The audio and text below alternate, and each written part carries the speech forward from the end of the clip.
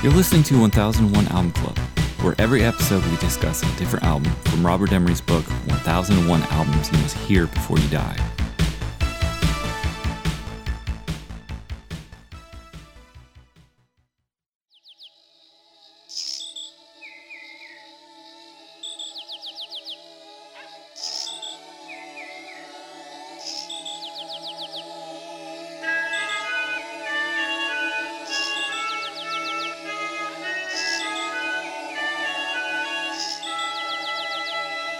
Drowning here in summer's cauldron, under mats of flower lava. Please don't pull me out, this is how I would want to go.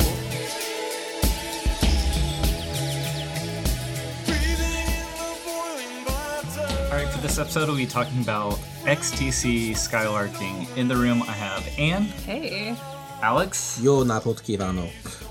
Rob. XTC is the Village Green Preservation Society. And on the line I have Kyle. It's you.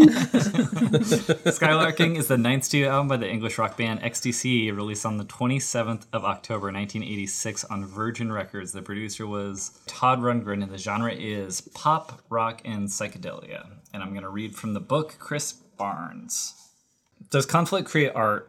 The conflict between band leader Andy Partridge and producer Todd Rundgren was so deep-seated, it's a wonder all concerned left the studio still sane. It is nothing short of miraculous that the music that emerged was so breathtaking. The aim was modest, create a concept album that covers growing up, dawning sexuality, getting married, facing old age, and fading away, all set within the framework of a single day.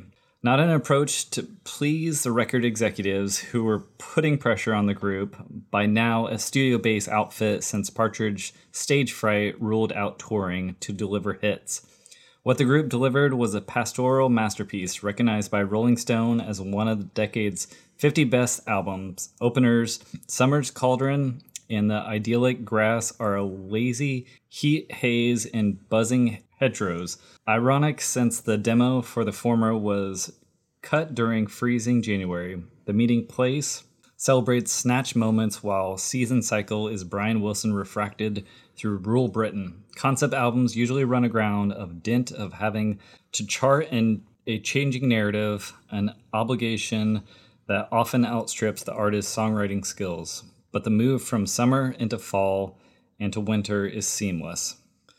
This is the Beatles perched on bales of hay.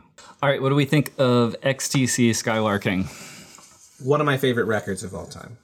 In fact, 3-4 years ago, we talked about this podcast. I know. And I said, I want to be on the Skylarking episode. You flipped through the book, and after 5 minutes, you're like, there's one album I just want to talk about, and it's Skylarking. I love that with the release schedule of these things, the words you just said will most likely be like 8 years ago. So what we decided to do, as you all probably remember, is we buried me in the backyard in a time capsule. And so I just got dug up this morning, and, really happy to be out. I guess there's been some stuff happening in the world, but I want to start with this album, and then we'll get to the other stuff. Okay. Perfect. That sounds great. I was, again, revisiting this album. I had done this one, Black Sea, Drums and Wires, and revisiting, it's so much better than I had ever remembered. I mean, it's like a pop masterpiece. It's the Beatles at their high form, and it feels completely seamless. It feels... I can't believe there was so many, struggles with Todd Rundgren in the studio, because it sounds just amazing. It sounds breezy as fuck, right? Yeah. It's like dreamy. I have never heard this until so. Yes. I'm here to be the novice opinion, and it's fucking great. Like, it's amazing how cohesive it is, and it's like a lot of things I've heard, but also completely unlike them, right? It's this really strange lens on a lot of stuff that's familiar, and it just works super well. So yeah, I'm kind of like Anne. I'm super familiar with Black Sea and like English Settlement, and I love those records. This one I was super familiar with. Dear God, like I've heard that. I've been listening to that for years. It's a great track. So sitting down with this record, I mean, it's a lot. It's dense, and it's really, really good. Finding out that there was, beef with, Partridge and Rundgren is wild. But yeah, it's very, like Anne said, it's super cohesive. It's impressive. I mean, the stuff they do with the vocals and the arrangements, and the variety. Yeah, the variety. The variety is just what gets me. I mean, usually you have a concept album and yeah, the songs are related somehow, sort of musically, but this one just goes all over the place. I don't know how to, it's amazing. I just can't believe they kind of pulled off this concept and tied it together with the lyricism and just have such disparate ideas for songs. Every song feels like a pop gem in itself. And if you pulled anyone off the album, you'd kind of feel like something was probably missing there. It just spans this gamut of it's like a kaleidoscope of pop filtered through XTC's ideas. It's great. I mean, I first got into this band, I think, do you guys remember those Rhino record compilations? Sure, yeah. They used to have, so Big Lots, which is a discount discount store here in the Midwest, used to sell a lot of cassette tapes there's like a $2.99 rack. Yep. And I remember being at Big Lots and seeing all of these Rhino comps, and they would be these extremely narrow, narrow in scope types of compilations, like Boston Power Pop 76 to 79. Like everything you would need to know about that extremely narrow slice of music. Yeah.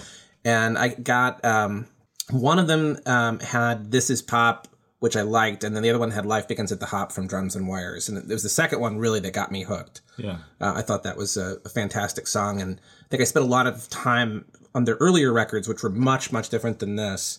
And then didn't get into Skylarking, I think, until later on after I'd been listening to XTC for a number of years. Going back and listening to this record for this podcast, though, I was just trying to think about the conflict and kind of where they were at. Yeah. And I had read the stories about his stage fright and his Andrew Partridge's stage fright and Valium addiction, but I hadn't really, I think, thought about it or listened maybe so one of the things I did to try to understand this record was I went and listened to the one right before this, which was actually a side project of XTC, the Dukes of the Stratosphere, that was as different from this as you could possibly, I think, get, I mean, there's elements of psychedelia that translate from that project to this, but a lot of the choices of instrumentation and, some of the arrangements are completely different. So I listened to the demos, right? Because, the story of this album is that Andy Partridge and Colin Moulding and Dave Gregory, because Terry Chambers had left by that point, and they wrote 20 songs and sent them into the record label. And Todd Rundgren, without talking to them, chose the ones he liked the best. And I have, over the years, heard a lot of those demos. There's actually a really cool series called Fuzzy Warbles, which is Andy Partridge's demos over the years. And I don't know how many volumes there are. I have 5, and I think it's I think there's maybe 20. I don't know. That I don't know. There's a number of them. And I was listening to the demos for this record, and I had never really considered the fact that they were just coming out of the Dukes of the Stratosphere era. Yeah. And a lot of these songs, the original versions, sound like Dukes of Stratosphere songs. And so, comparing Summer's Cauldron, for example, the demo version is twice as long, and it's just fuzz guitar going crazy with no singing for most of the song, and no crickets. So you could imagine walking into this recording project thinking this is where we are and our heads are now. Yeah. And then having some producers saying, no, we're going to have gongs and synth crickets. Do you think the conflict is what makes this album? I mean, a lot of times that's what happens. I think it would have been incredible without Rundgren. The songwriting's there, but what he did on top of it is extraordinary. Well, they've picked these songs, though. I mean, how many songs are on this record? Officially, with the Rundgren was the 14? one that knew that 14. Dear God was a hit. Yeah, so that would be 15 right there with Dear God. So they sent in 20. He picked 15 of them. I thought that it was more than that. No, it's 14. But I thought that they sent him more. I didn't understand. Yeah, they sent him 20. Yeah. Oh, okay. So I mean, So it's all there. Yeah. Yeah, but did is his wizardry. We called him like a wizard at the board. His wizardry is pulled way the fuck back. Like he's not doing all the weird shit, but like this whole string arrangements that we're listening to right now on Thousand Umbrellas. Thousand Umbrellas. That's all him. Yeah. Like, well, and I that's think true. I read that like there were a lot more songs from Molding on it than normal. Yeah. And that was probably a Rundgren like helped with that, or he seemed to think that there were more of those on there because somebody was arguing with Partridge about the need for those to be there. Yeah, but he also recognizes that they're good. But right. Like, there was that interview where he said, I was glad there was a third-party arbitrator there to make sure that I got some songs in. Yeah. Wasn't just bullied. I will say that the demo of this song is awful. It's all just acoustic, right? Umbrellas. It is, and like there were some just very weird harmonic choices. Yeah. Yeah. I mean, compared to how beautiful this version this is one of my 1,000 favorite Umbrellas. Just I don't remember if I mentioned the song we were talking about, but God, it's so good. Yeah, it is good. It's incredible. This is Beatles, and I hate to bring up the Beatles and compare them, too. but obviously, you know, very inspired, and they are conceptually, I think it harkens back to that idea, but this does feel like one of those peak albums, you know, that they were doing in some. If someone argued that this is better than, you know, those Beatles albums, I'd have a hard time saying that they'd be wrong, because it's well executed. Mm-hmm. Yeah, the speaking of the Beatles, that Supergirl, the snares was taken from Utopia's album Deface the Music, which was a concept album written to recreate the Beatles songs throughout their history. Strange enough. And then he, whoever the guitarist is that Andy Partridge or Bob Moulding? Bob Moulding's the wrong word. Yeah, Bob. You're combining Colin Moulding and Bob Mould. Yeah, that's Husker TC, which is I don't know which episode. I would go see that band right now. I would too. Me too. But yeah, he lifted the 5-note solo from another Utopia song, Magic Dragon Theater. like unconsciously, right? Yeah. But Utopia was writing a Beatles concept record that they sampled the snare drum off of, which is awesome. Yeah. I did, when I was listening to this, I hadn't read anything about, you know, what this is supposed to sound like or what he had intended. And then I read a quote that says, Partridge had commented, "A playful, sexual, hot summer. It's just about summer and being out in the open and discovering sex and stumbling in a teenage way." And I was like, man, that was exactly in my brain. So what he conveyed just through that statement is exactly the feeling I was getting listening to the album, which I feel like that's rare when an artist says, oh, it's about this, and then you almost have those same words in your head when you're listening to it. Laying on the grass, my heart it flares like fire. The way you slap my face just fills me with desire. You play hard to get, 'cause your teacher's pet. But when the boats have gone, we'll take a tumble, excuse for a fumble, shop me to the... Going back to the conflict, as Rob was saying, does it make it, does it not? And also Rob was saying that Rundgren kind of pulled back the wizardry. I thought it was interesting. There was a quote from him that said this was the first album that he produced where he didn't have to engage in, I think he said, songcraft agitation. And then I'm like, oh yeah, it would fucking suck to work with this guy. Yeah. And there was this other story too, where it's just like, I guess if like if taking sides is part of this, like I feel a little bit for Andy Partridge. There was a story about how he didn't like the way, Todd Rundgren didn't like the way that Andy Partridge was singing something, so he went down and sang the track and said, you can listen to the way that I sang it, and then just follow that and just mimic that. Yeah. And you can hear it in your headphones. Yeah. I would fucking hate that. Yeah, and there was another time when he told him, oh, yeah, you can do it your way, but I'm just going to leave the recording studio, and you call me when you decide to do it the right way, which is the way I'm telling you to do it. So he just left the studio, and it's like, call me back when you realize that I'm right and you're wrong. I mean, I think it was even like a little bit nuanced, like even worse than that. I think he said, when you realize this won't work, there you I'll go. be at the house. Yeah. And another one of him saying, well, when you sing like that, you sound like a pedophile. Charming. Oh my God. So maybe bring it up an octave. It was it was Colin Moulding in Grass, because apparently he was singing it at like a lower octave. So I'm not even sure. And then when I read that, I was like sitting in my car, like just trying it out. Like, does it really sound weird? Well, they left it in, and they just put the octave on top, like David Bowie does. Both, Oh, okay. So you could strip it down to that one if you wanted to listen to it. Oh, this song's so Well, good. did you guys read about the weird like reversed polarity thing on this record? Yeah.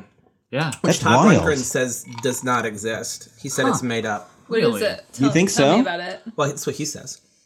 Kyle, Basically, when they put out a reissue of it, Partridge said there was like a problem with the polarity that resulted in like a 30% degradation of the sound quality. Yeah. Partridge said, if a connector or important piece of gear is wired wrongly on the way to the mix, the sound that should be pushing out from your speakers are in fact pulled in, playing out the back of the speaker instead of the front.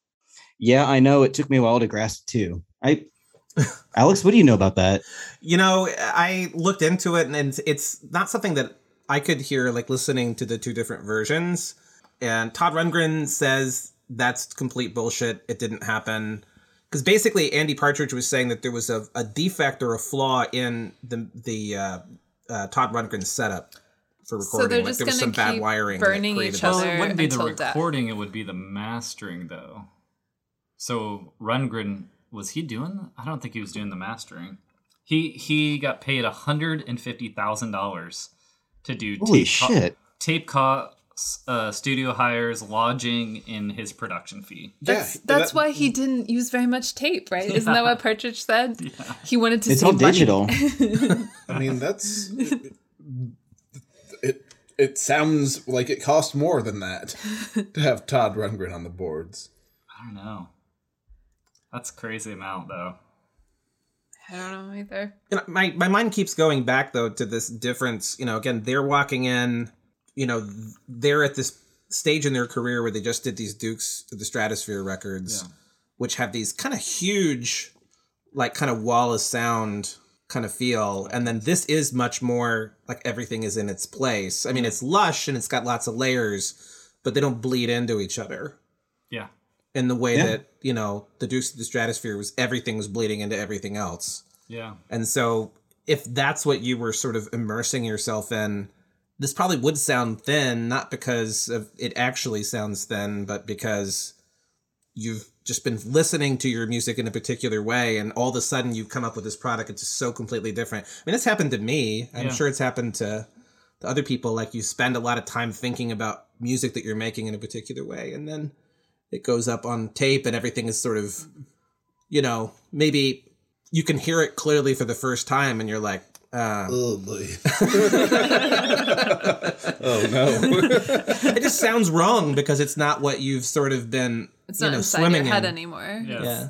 It's a concrete set of things. Well, I would hope XTC had their gear figured out so they would know what they were sounding like before going in the studio. A little different than like practicing in a meat locker with like the shittiest equipment ever and then realizing, oh no, what have I done?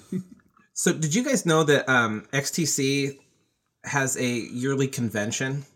No. No. There's a convention every year for XTC fans, like since like 1989. Have you been? No, I just found out about it. I gotta say, they just invited you. Did you squeal when you read it? You know, I consider myself a big fan, and then like when I was looking into it for this podcast, I'm like, I'm nothing. Yeah. Nothing at all. I really love these records. I've spent a lot of time with them. I've never been to a convention, or nor did I even know that they existed. Is it similar to the Gathering of the Juggalos, would you say? I would imagine it's somewhat different. Okay. 75% less buttholes. A significant butthole reduction. And there's also just straight up XTC podcasts too, where they have. Yeah, I'm sure. Yeah, I think they're at least Much better than this discussion, I'm sure. well, I mean, like there are definitely like Look, a cop will not show you his butthole. All right, that's Are we the still thing. on this? I mean, are we not ever? Are we ever off this? I did want to say this, the way that this sounds and the way, especially Earn Enough for Us sounds, it just sounds 5 to 10 years ahead of its time. It sounds like that jangly 90s. You got Blur, Oasis, It's wild how all the forward college it radio. sounds. I mean, this is the template. Like this, it feels like that retro, looking back to the sort of Beatles-esque replacement. All that stuff is. I just couldn't believe how similar it was to that music and me remembering that. Yeah, I hadn't thought about that. Like, perfectly honest with y'all. I was so upset that we didn't get any of their early records. Like that, I was kind of like, I was harumphing around, like thinking about, well, I mean, Skylarking's good, but let's see. So I didn't even put that part together. The upcoming British invasion, It just and here sounds they so- are. yeah, it's so ahead. And no one gave a shit. Yeah. That's the saddest part. So- this is like a fucking perfect record that no one cared about except for the critics. So I just I wanted have to a make- question. I have a question, and I'm going to ask So make Kyle sure you first to can talk. answer this question. So if there was a second, let's say that they eliminated one of the Bossa Nova records, and they put a second XTC record on, which one do you think should be in? English Settlement. Bold. Why? Because it's fucking awesome. I don't know. Like I said, I was really familiar with Dear God, but I hadn't heard anything else off this record. And my first listen, I'll be honest, it was kind of a casual listen, but I was like, oh, Rundgren, filed their edges off. They don't have that kind of, angular, angry sound. But of course, I listened to it more and more, and, it revealed how complex and intricate and well-crafted it is. But yeah, XTC got robbed in this book, and I'm surprised. I feel like we should have at least got 2. Especially because they're British, right? Yeah. Yeah. Yeah. It bucks the trend that we've laid upon this book for being very British-centric heavy. I believe that Robert Demery's ex-girlfriend liked both XTC and Squeeze.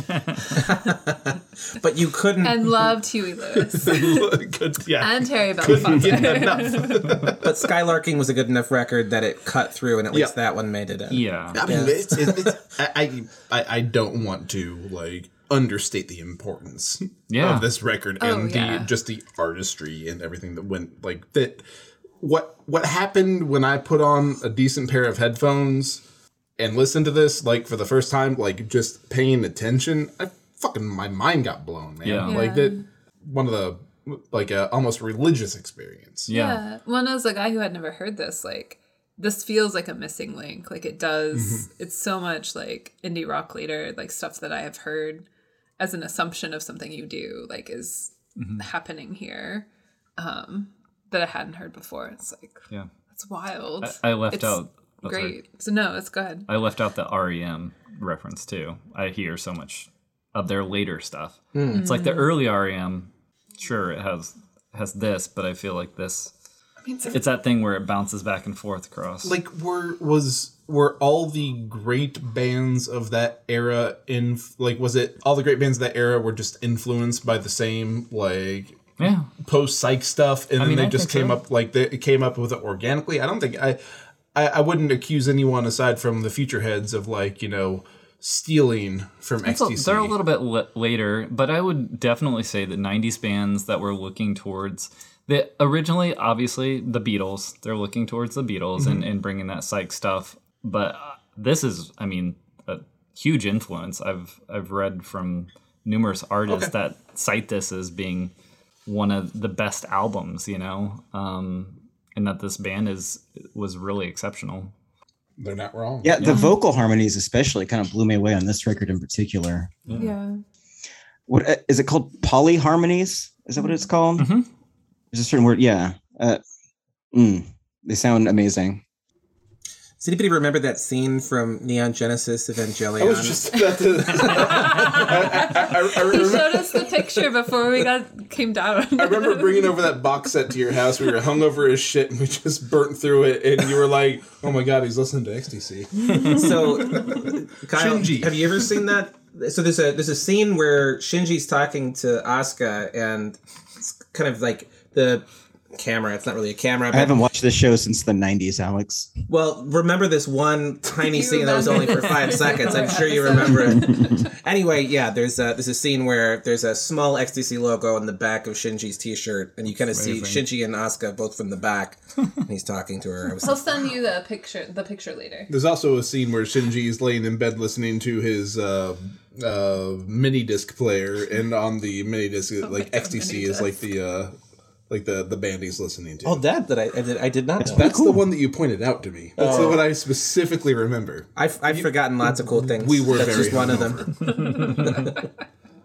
I did think it was funny that he couldn't get the original sleeve design of depicting close-up shots of human pubic regions with flowers fitted into the hairs, female on the front and male on the back. Well, I mean, they made them eventually. man. Yeah. The So CD release had it, right? Yeah. It would have sold better. He said it would have been a commercial I think disaster. at the time it wouldn't have worked, right? But like I don't know. And Would have been a hit with perverts. the main demographic of any musician. I mean, they were already in the doghouse with Virgin at that point, which is why they were forced to have Todd Rundgren take over. I mean, Right. So This one had to sell 70,000 or they were out. Kyle, do you want to write that review? Do you want to become a reviewer just so we can put that in quotes? Could have been big with perverts. Sounds like a big Black album. Yeah. And 1 million teacups I bet couldn't hold all the wet that fell out of my eyes when you fell out with me. Now I'm crawling the wallpaper that's looking more like a roadmap to misery. Oh, misery. How can you smile and forecast weather's getting better and you soon forget her if you let the sunshine come through? How can you smile and forecast weather's getting better if you never let It came out. They did report Skylarking was met with indifference in the UK, rising in the album charts to number 90, while both of its lead singles, Grass and The Meeting Place, peaked at number 100. And it does mention that early sales of the album were hampered by the omission of Dear God. I don't know. I mean, Dear God became A U.S. hit. big radio, like or Yeah. at least a college radio hit. Yep. I remember reading about how there were at least one bomb threat because of that song, and I was like, thank God that wouldn't happen today.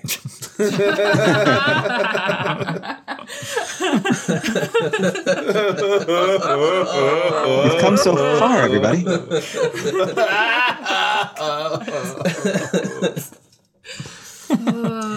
I was thinking about it too. Like, I remember when I first heard this record, the most revelatory song was 1,000 Umbrellas. Interesting. Yeah, man.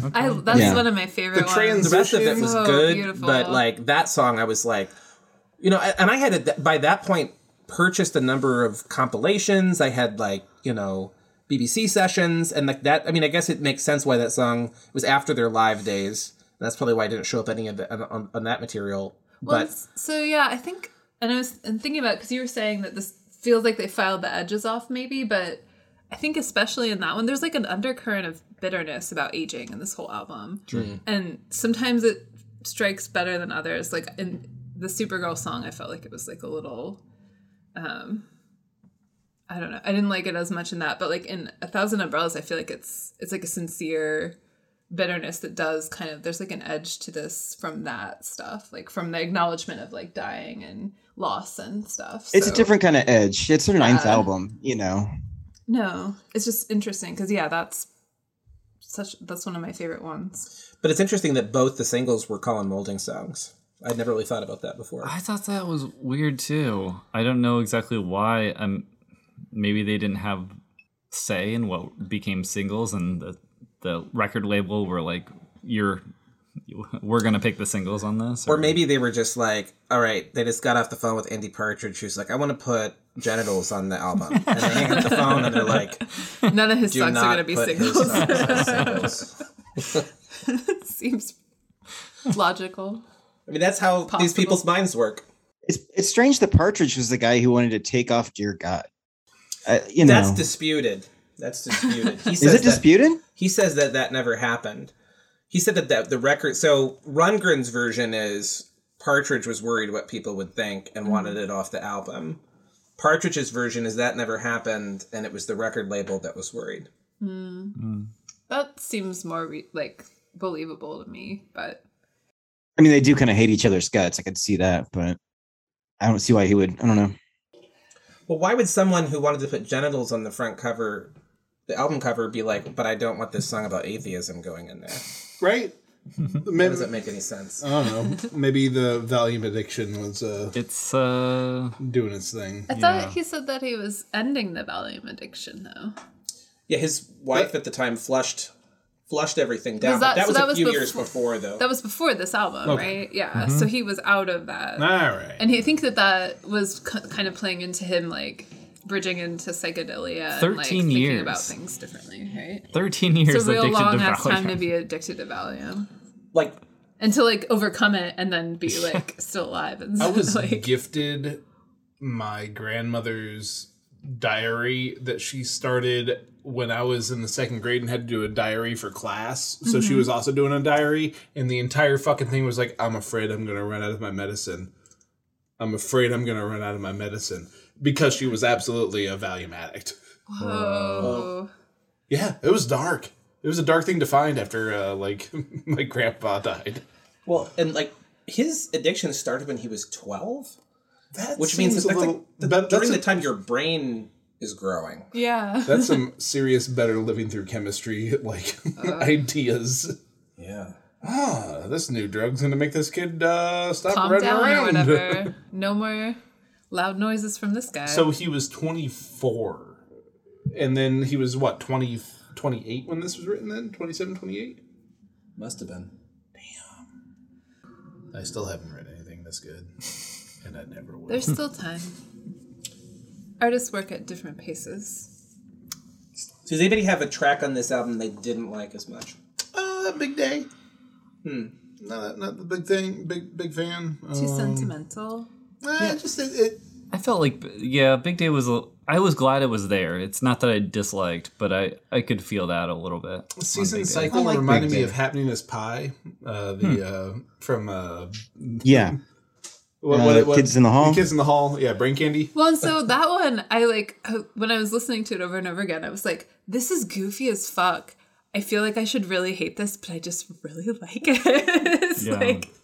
Rob, what about Mouthful of Sores?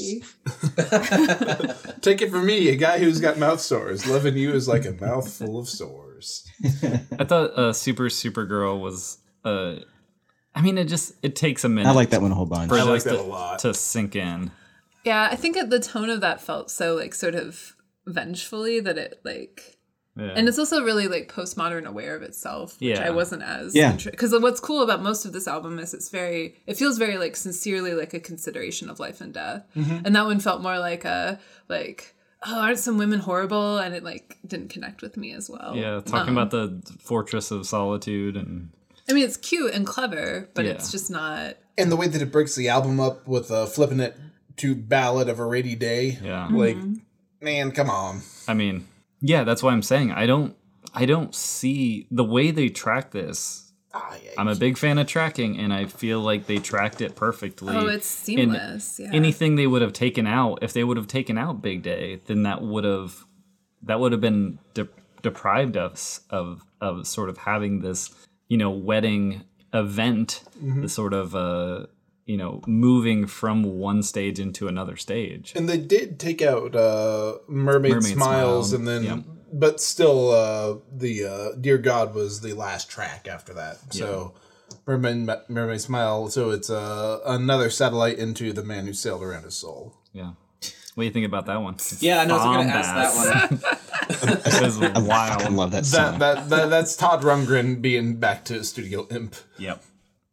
Yeah, for sure. Oh yeah, well I think I'm gonna go with a spy movie. Like it felt like a really beautiful distillation of how I feel when I watch Moonraker. I was just like, oh yes, this is a sonic presence that I can just bite size. I don't have to watch the whole movie, right?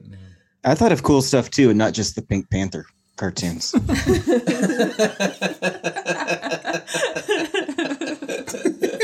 Is Moonraker cool though?